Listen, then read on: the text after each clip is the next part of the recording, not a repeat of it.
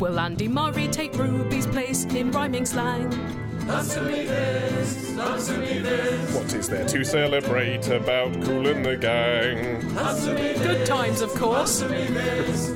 Helen and Ollie, answer me this. Hello, listeners. Welcome back to Answer Me This. I've just been on holiday. Martin the Soundman's just been on holiday. I sure have. Ollie Mann has not just been on holiday. No, but I have just bought a house. Woo! Which is pretty exciting. Some of you will be getting deja vu at that statement because you'll remember that at the start of the last series I said that I just bought a house.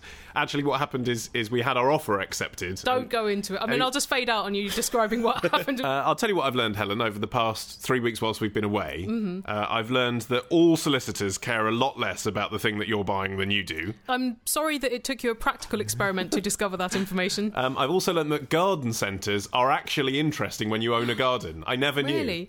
Have you got a swinging bench yet? Because I don't have a garden. I don't have a garden. I would really like a swinging bench. I'm thinking about getting one of these things like a totem pole with the hammock hanging off it.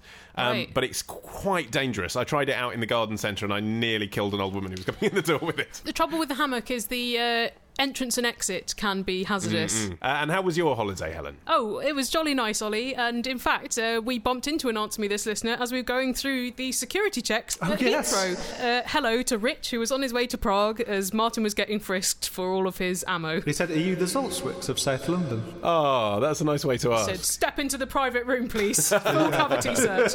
And of course, listeners, although we were away, we put out that album we threatened to do. It actually happened. Of course, our threats always happen. So a lot of you should be quaking right now. So yeah, the Answer Me This holiday album is out now. So thank you very much to everyone who has bought it. And financed our holidays. Yes. It is an hour of us answering your questions about holidays. Which, given the season, in the Northern Hemisphere anyway, should be of use. So if you would like to hear about my experiences of being forced into sex on the beach in Cancun... Yes, you actually do want to hear that. It's quite a shocking expose. Or just what in hell a utilidor is. Disneyland, what lies beneath. All of this is revealed in the Answer Me This holiday album. It's out now. Go to answermethispodcast.com/holiday if you would like to buy it. By doing so, you keep the podcast going. That's right, yeah. It's very altruistic of you to buy it. Yes. And it's not that much outlay, and I think you'll enjoy it. Yeah, so it's £2.49 on iTunes, and it's £5.49 on Amazon. It's not our fault. It's not our fault. They set the prices, and they must think that their customers are very well-to-do. Yes. As Australian and Japanese iTunes as well, who've racked up the price, they must think everyone living in Australia and Japan is sitting on a gold mine. So not our fault. Don't ask us about the price. Sorry about that. Sorry. But we do appreciate it. And the exciting thing was, we've got to our highest ever chart position. In the music album charts, by the way. Yeah. Which means we are pretty much, Sean Paul? Well, this time, Answer Me This Holiday got to number 14 Yay! in the UK Top 20 album chart, albeit only for an afternoon. But we were there. That's fine. Sandwiched between Robbie and Rihanna. Really? It's a lot of people's fantasy. Well, whilst we're talking of Matters Holiday, here is an appropriately summary question. It is from Eric from Philadelphia, the artisanal cream cheese region of the world, who says... That's not artisanal, it's made out of massive factories. That's right, I was being ironic. Oh. I have no idea, he says, if you have ice cream trucks in the UK. We do. He does actually explain, if anyone's never seen one before. He says, these are trucks that drive around and play music to compel children to scream at their parents until they wave the truck down and buy a neon-flavoured treat. Isn't that pretty much the plot of that film where Rutger Hauer terrorised everybody from a truck? Neon-flavoured treat is a confusing phrase as well, isn't it? Because, of course, neon's a colour, not a flavour. And it's one of the chemical elements. So maybe that does have a flavour, but probably not one that children should be eating. Well, I don't think it does. It's a noble gas. Oh. Here in the UK, I would say the ice cream is as likely to be a beige treat or a bright white treat. Or pinkish. Yeah, but not neon, really. No. I mean, the ice lollies are occasionally neon. There used to be one that was swirls of neon, and it was pretty disgusting when you actually tried to eat it. It's funny, though, isn't it? I don't know at what age that kicks in, that fear of things that are so ridiculously artificial they blind you. For me, what age is that? I think it was probably once I was in my teens. Yeah, but early teens. Like, I reckon 12, even at 14, maybe, yeah. I realise Really? this can't be a good thing I'm putting in I my was body. like 31. Yeah. So, Helen, answer me this. When did ice cream trucks first show up? Well, usually around the time when the kids are getting out of school. Yeah, clever like that, aren't they? Yeah. Does that make it a good job in terms of you don't have to get up till late in the day, or actually to sort of stock an ice cream truck and keep it up to date and everything? Is it a full-time 9 to 5? I don't know. I'd imagine it is a harder job than the fun exterior would hint at, because also it's a freezer on wheels. If you think about the logistical difficulties of that, you've got to drive it, you've got to stock it up, you've got to go to the cash and carry, you've got to sort out your plot with the council. Actually, it's not that much fun, is it? And you've got to listen to the annoying tune all day. You're stuck in a very hot little van because to make it cold, there's all this hot air being pumped out of the appliances. You've got to talk to kids all day as well. No one's going to have the right change either. No. So, and although your profit's good on each item, you're still turning over £1, aren't you? It's not. It's not like, glamorous, is it? It's not big money. You know the trend for food trucks that is trying to grab hold in London, but it's generally too rainy most of the year. This is sort of an LA thing, isn't it? They've tried to make happen in King's Cross. It's very big in Portland, actually. Yeah, big in Portland, big in many towns in the States. Ice cream trucks, or vans as we call them in the UK, are essentially the precursor to the food van revolution, aren't they? Yeah, I suppose they are. Although those food trucks tend not to be in the same places as ice creams, because they are sort of the same sort of thing. And actually at music festivals you see ice cream vans and people selling hot dogs and kebabs and burritos. I think there's a sort of adult-child split there, isn't there? Like food trucks are meant to be a bit more hip and grown up. I would kill for a well-made cocktail in a park. if next to the ice cream van, I'm sure there's all sorts of licensing issues with this, but if they could have a beer van, I guess there's all sorts of problems with the kids queuing up to it. Well, you say that, Ollie, but recently in Crystal Palace, right next door to the sweet shop, there has opened a double-fronted bong shop. And that's just up the way from the ice cream shop as well. Is the sweet shop called Slippery Slope? It's called Start Them Early. You would be worried, wouldn't you, about sending your kids out to get some rhubarb and custard? So obviously the laws are less stringent than we might have hoped. Well, I'm welcoming that. I'm saying as an adult, I'd like to buy my child a bong, a flake 99, and by myself a Bloody Mary. In a way, that's the reversal of children now being a lot more welcome in pubs. Yes, exactly. Yeah. When you have your child, you'd like there to be a fully functioning wet bar in the nursery. What I'm saying is let's all get stoned in playgrounds. That obviously seems like a really good thing to do. Well, actually, that probably is quite a common activity amongst young and old. Anyway, how did ice cream trucks start? The advent of the ice cream van was quite an incremental process because it started out as bicycles and little horse-drawn carts. And then once vans were invented, people started driving around in vans because most people did not have home refrigeration then. No. I imagine that going down quite well in Shoreditch, an ice cream bicycle. Yeah. And in fact, maybe ice cream is the next foodstuff due a revival because frozen yoghurt has had a while. Yeah. Macaroons have died down. How do you feel about frozen yoghurt, or for Americans that are listening, frozen yoghurt? I had a wonderful experience with it on our holiday in Seattle. We went to one of these places where they've got like 30 different flavours and it's self-serve soft scoop frozen yoghurt and it extrudes like a dog doing a really long tongue. All of the flavours look like a dog doing a poo into a little cup. So anyway, apparently like the horse-drawn and bike-drawn ice cream things were around from early 19th century. Yeah, people have always liked putting cold things in their mouth. Anyway, I can't find out when the first mechanised ice cream van was, but I can find out when the first soft serve one was, which is the whippy type ice cream. Right. The soft serve van was the invention of two Irish brothers called William and James Conway, who put an ice cream freezer and a generator in a Chevrolet panel truck, and they went around selling green ice cream on St. Patrick's Day in Philadelphia in 1956. No, it's actually from Philadelphia, like Eric. It's remarkable, really, that there's not some kind of monument that Eric would have observed in his hometown of Philadelphia. Catherine from Cardiff. Helen and Ollie, answer me this. I'm watching Wimbledon. It's very sunny, and lots of people have baseball hats on. And I'm wondering, why are they called baseball hats? And the second thing is, why do they have holes in the back? Is it purposely just so girls can put their ponytails through? No, of course not. It's so they can adjust the size. We should come clean, Catherine, and tell you that baseball hats, or baseball caps as I would call them, are so called because they were worn by baseball players. Yeah. It's not such a surprise, really, is it? They're actually compulsory for baseball players to wear. To keep the sun off their face.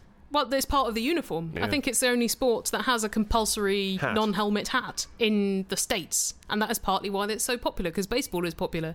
Yeah, no, that's curious, because cricket, most of them wear hats to protect their faces, but it's not part of the official outfit. It doesn't have the insignia on it, does it? And also there's an inconsistency of hat styles, as there used to be in baseball. Oh, right. Baseball players used to wear myriad hat styles, like pillbox hats, and different types of cap, and even floppy hats.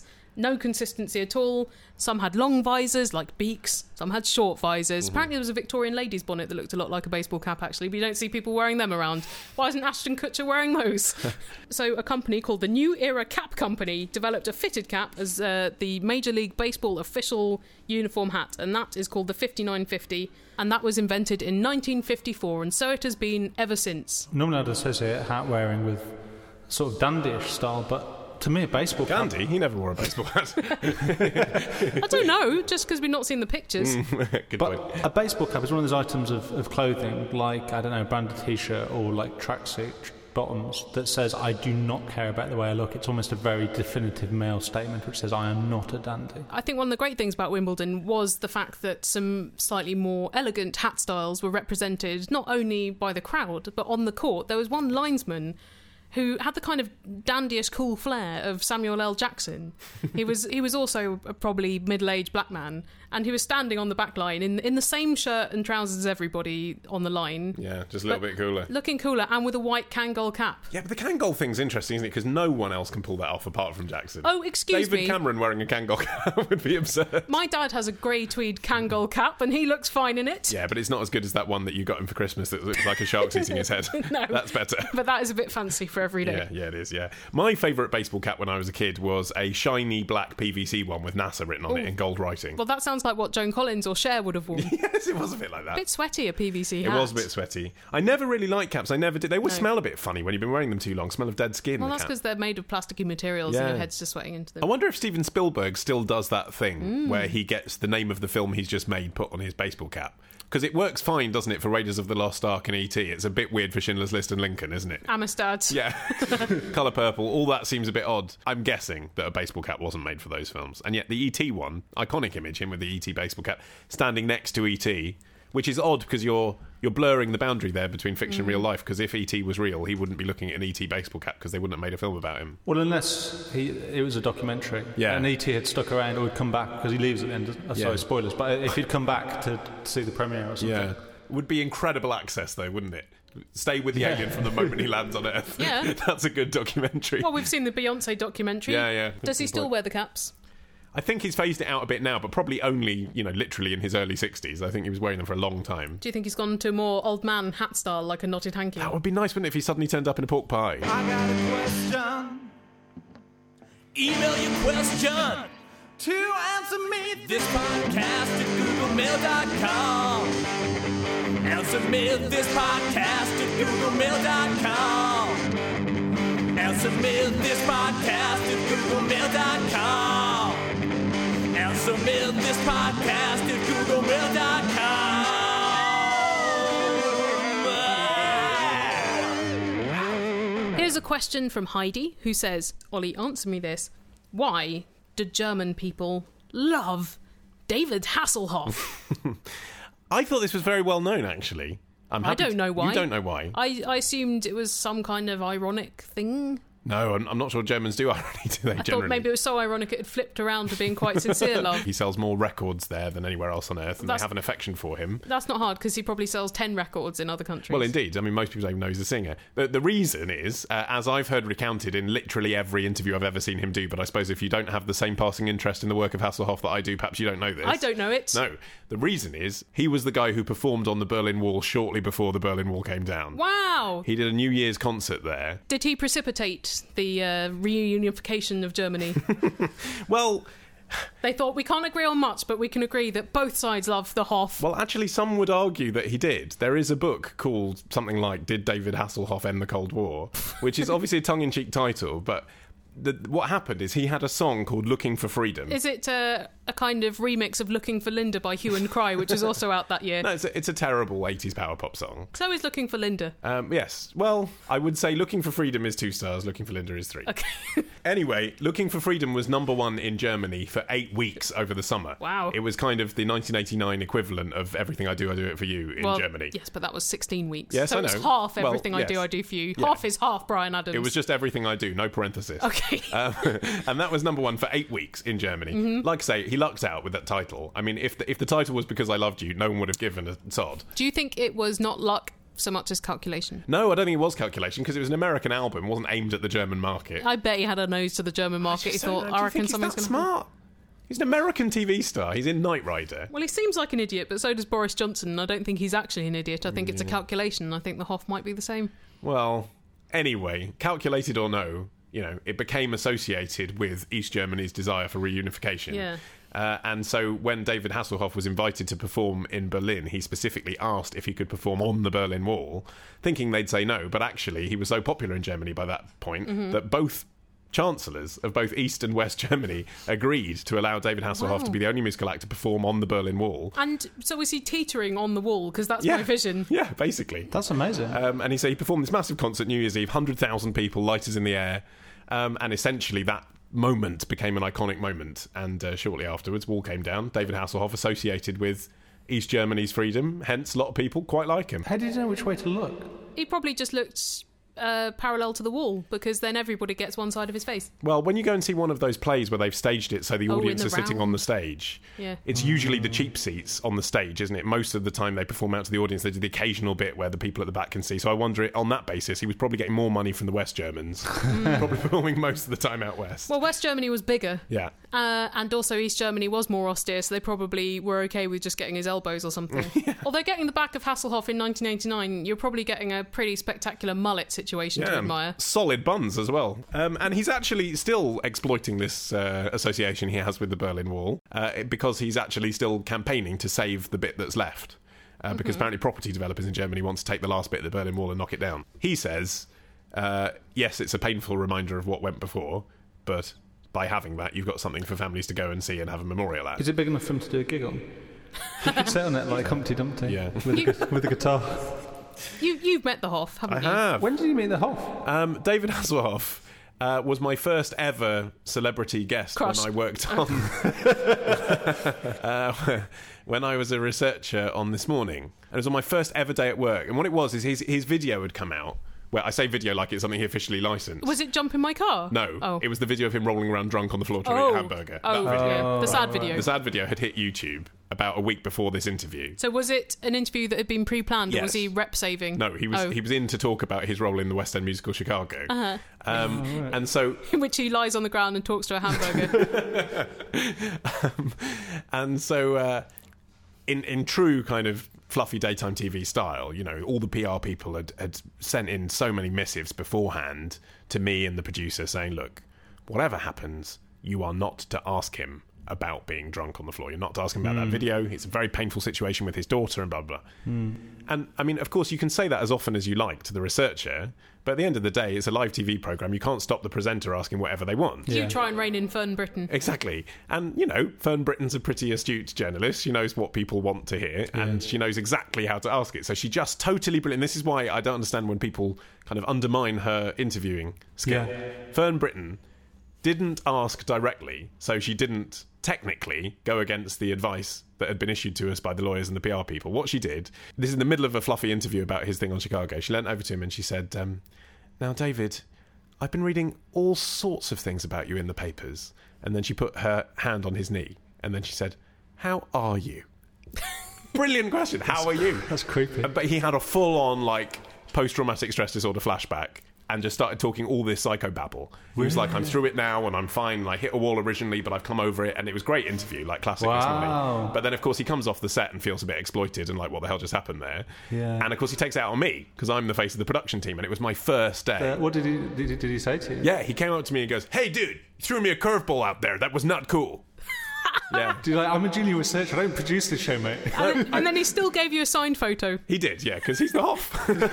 He's like, I'm so upset, I'm only giving you 2 lines of affectionate writing on your signed photo. So what did he say? What was your comeback to the Hoff's Roth? I said, sorry, sir, yes, Hoff. Exactly, yeah. I just said, I'm terribly sorry. I don't know what happened there, but I'll certainly try and find out for you. Something totally delivered like that. The bottom line is, in these situations, even with, a celebrity of some renown, you've still, you've got an Easter egg item to produce or whatever is coming up next, cookery demonstration or whatever. I had to get him out there as soon as possible. You cannot linger on the This Morning set. No, I've got a testicular examination to get in for 12:15. Yeah, and there is zero time for that tonal shift to happen. So physically, was the Hoff... strapping. Was he strapping? Yes, very strapping. So, dominated a room. Like no man I ever met working on This Morning, apart from, wait for it, Philip Schofield. Michael Parkinson. Wow. Yeah, who is surprisingly, still, even at his age, really tall, really strapping, and you actually get in a way that you'd never get from watching his sycophantic interviews that he did when we were a bit older. But like, if you watch the interviews from the 70s where he's really confrontational, you understand that it's because he's actually a man that dominates a room and is a very strong personality, like dominating personality. You never got that, do you, from watching on telly because he's sitting down, yeah. For the adverts, did they have to make a special scaled up free Parker pen so it looked normal size in his giant hands? Quite possibly.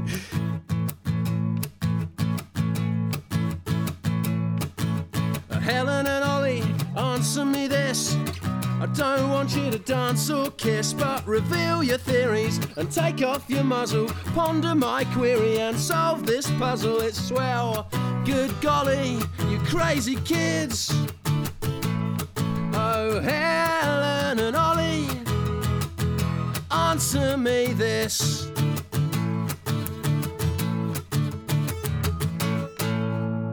For the first time this series, listeners, please pay attention to our phone number. 02081235877. And if you dial that number, you can leave us a question in your own voice. That's right. Don't sound that excited. I mean, this is pretty straightforward technology these days, Helen. Radio stations have been doing phone-ins for years. Yeah, all right. Well, you can Skype us as well. Do radio stations use Skype? Actually, they're only just catching on. They're rubbish at Skype. Yeah. Anyway, let's hear who has been in touch with their voices. Joseph Higgins.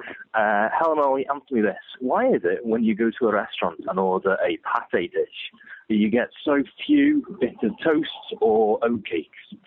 Like, I went for a meal last night, ordered a pate, it was lovely, but I only got 2-3 oatcakes and was forced to then just spoon the pate into my mouth like some sort of savage. Yes. What? Why? Yeah. I'm with you, brother. It's so right. Testify. We're all with you. Why are they not stacking up on the cheap ingredients, the cheap padding carbohydrate? Yeah. It's like when you have a load of cheese and 3 biscuits. Madness. Could it be that they are, in some establishments, I think this happened to me in the Blue Legume on Upper Street the other week. I'm going to name and shame. Blue Legume. Yeah. Pun. That's a brilliant name. Posh pun. Yeah. In that restaurant, it's a nice place, by the way. They gave you a bowl full of bolognese sauce and 3 strands of spaghetti. I ordered a meze of some kind. Yes. It was a sort of Turkish-inspired thing. It was a bit of halloumi and some dip, basically. Okay, nice. And that came with 5 thin slices of French bread. And I was like, that's not going to get me through one of the dips. You've given me 3. Like, what am I supposed to do here? And I asked for some more, and I'm pretty sure, and I'm sorry, apologies to the Blue Lagoon if they didn't, but they kind of had a plug. Did, because why would Ollie Man lie? I'm pretty sure they put an extra £1.50 on the bill for ordering extra bread. Oh, so I think that's what this might be about. Restaurants. Honestly, be generous with the cheap things as goodwill, because then you'll get more... More like to buy dessert, aren't you? Yes, for God's sake. Although you filled yourself up on this bread. is the thing, I'm playing devil's advocate here, you do fill yourself up on bread. So could that be the reason? Yeah. Well, the thing is, whatever the reason, the frustration is you order the extra bread and you sometimes can just anticipate that this is going to take 5 or 6 minutes to arrive. Too late. In that 6 minutes that it takes to reach your table, you've eaten too much of the pate without the bread, haven't you? Yeah. Because you go through the bread and then you start eating just forkfuls of pate without bread. Yeah. And you feel like a pig. Yeah, well, you are probably eating pureed pig. It's pig butter, isn't it? I mean, you don't want pig butter without a bit of bread to put on. You need the combination of textures. There was a guy at our school called Anil Patel, and I used to call him Anal Pate. Just remembered that. You monster! He's probably had years of therapy to do No, with he that. hasn't. No, he's a very sound guy, actually. He came up to me in a service station, weirdly, about Called 2 you months Wally ago. Man, and that made him feel a lot better. I haven't seen him for 10 years. No, he was a plumber, an electrician. Be And, like, hey, Anal Pate! he had a beautiful wife. No, I didn't actually call it to his face. I don't know if that makes it Oh, that better makes or it worse. much Yeah, better. it's probably fine. I was playing with the words in my mind, really. It wasn't personal to him. I think I used to think pate was like the most luxurious thing on the earth. Well, in the Midlands, it is the most luxurious thing in the world. Because that was what the rich kids smeared themselves with for winter instead of goose grease. Pate, though, is one of those things that restaurants chuck into their set meals as well, isn't it? Because it's a bit cheaper for them as well. So actually, they're just swindling us all round with the pate. Don't go for the pate. I think that's the easiest get around for this. Here's a question from Elizabeth in Ealing, who says, the A1, the road, has lots of side-of-the-road establishments, services, truck stops, cafes, etc. Handy if you want to pull in for a cup of tea or slightly alarming-looking egg sandwich. But answer me this, Ollie. Why, just south of Grantham, between the turnings for Boothby Pagnell and Stoke Roachford, is there suddenly a side-of-the-road adult superstore? Do lots of people on long journeys suddenly think, I know what would improve this trip. Some PVC lingerie and a couple of DVDs. Well, that clearly happens a bit, doesn't it? Well, it's not everyone on long trips, because that shop is near to places such as Grantham, where people have needs. They might not have to go very far at all to visit. Yeah, but why put it on what is essentially a motorway, the A1? Well, Pulse and Cocktails, which is the store in question, they say it's a perfect location, as it has its own car park, which is ideal for customers who wish to visit the store by car, rather than go to the town centre one in Grantham, where they can go on foot. They keep saying, we have a large, discreet car park. Are you sure the large, discreet car park thing isn't for people on long journeys who just want to pull in and have a wank?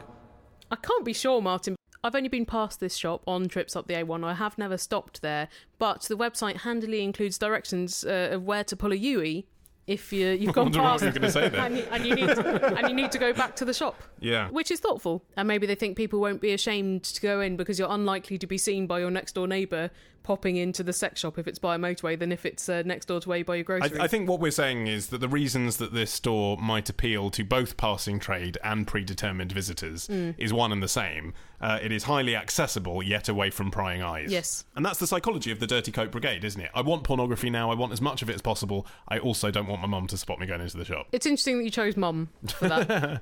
Well, I suppose that was my thought last time I went into a dirty shop because the internet came along. I mean, the thing is, if you watch the body language of people outside a sex shop in Soho, say... Well, they're more brazen, aren't they? Their body language is them thinking, I'm okay with this, I'm cool with this, I'm an adult, yeah, I've been to an adult store, no problem. We're in Soho, we all know what that's about. Exactly, but if you watch them, the people that come out are very, very self-consciously thinking about what they're projecting. And they're thinking about the thing that they're projecting being that they're laid back, but the fact that they're then self-consciously thinking about it means that they cannot be laid back about it. This shop, as well, is quite a forlorn sight. It looks like a massive, sad bungalow. Yeah. And a modern trend for sex shops has been making them female-friendly. And a lot of the female-friendly ones are quite public. Ann Summers in many town centres. There are a lot of ones around London that are quite posh and classy, but on very well-frequented streets.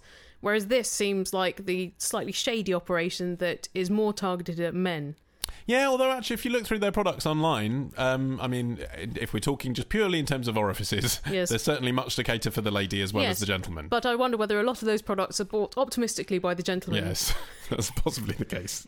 On that happy note, listeners, it's time to end this edition of Answer Me This. Oof. But don't fear, we're not going away for 3 weeks this time. No. We're coming straight back next week with another edition of Answer Me This. That's how it goes. And to do that, we need your questions. All of our contact details are on our website, AnswerMeThisPodcast.com, where you can also find our holiday album, as well as our other albums, Jubilee and Sports Day, if you want the full set of albums, the triptych, which they were not designed to be. Oh no, are they a trilogy? Because then we're over.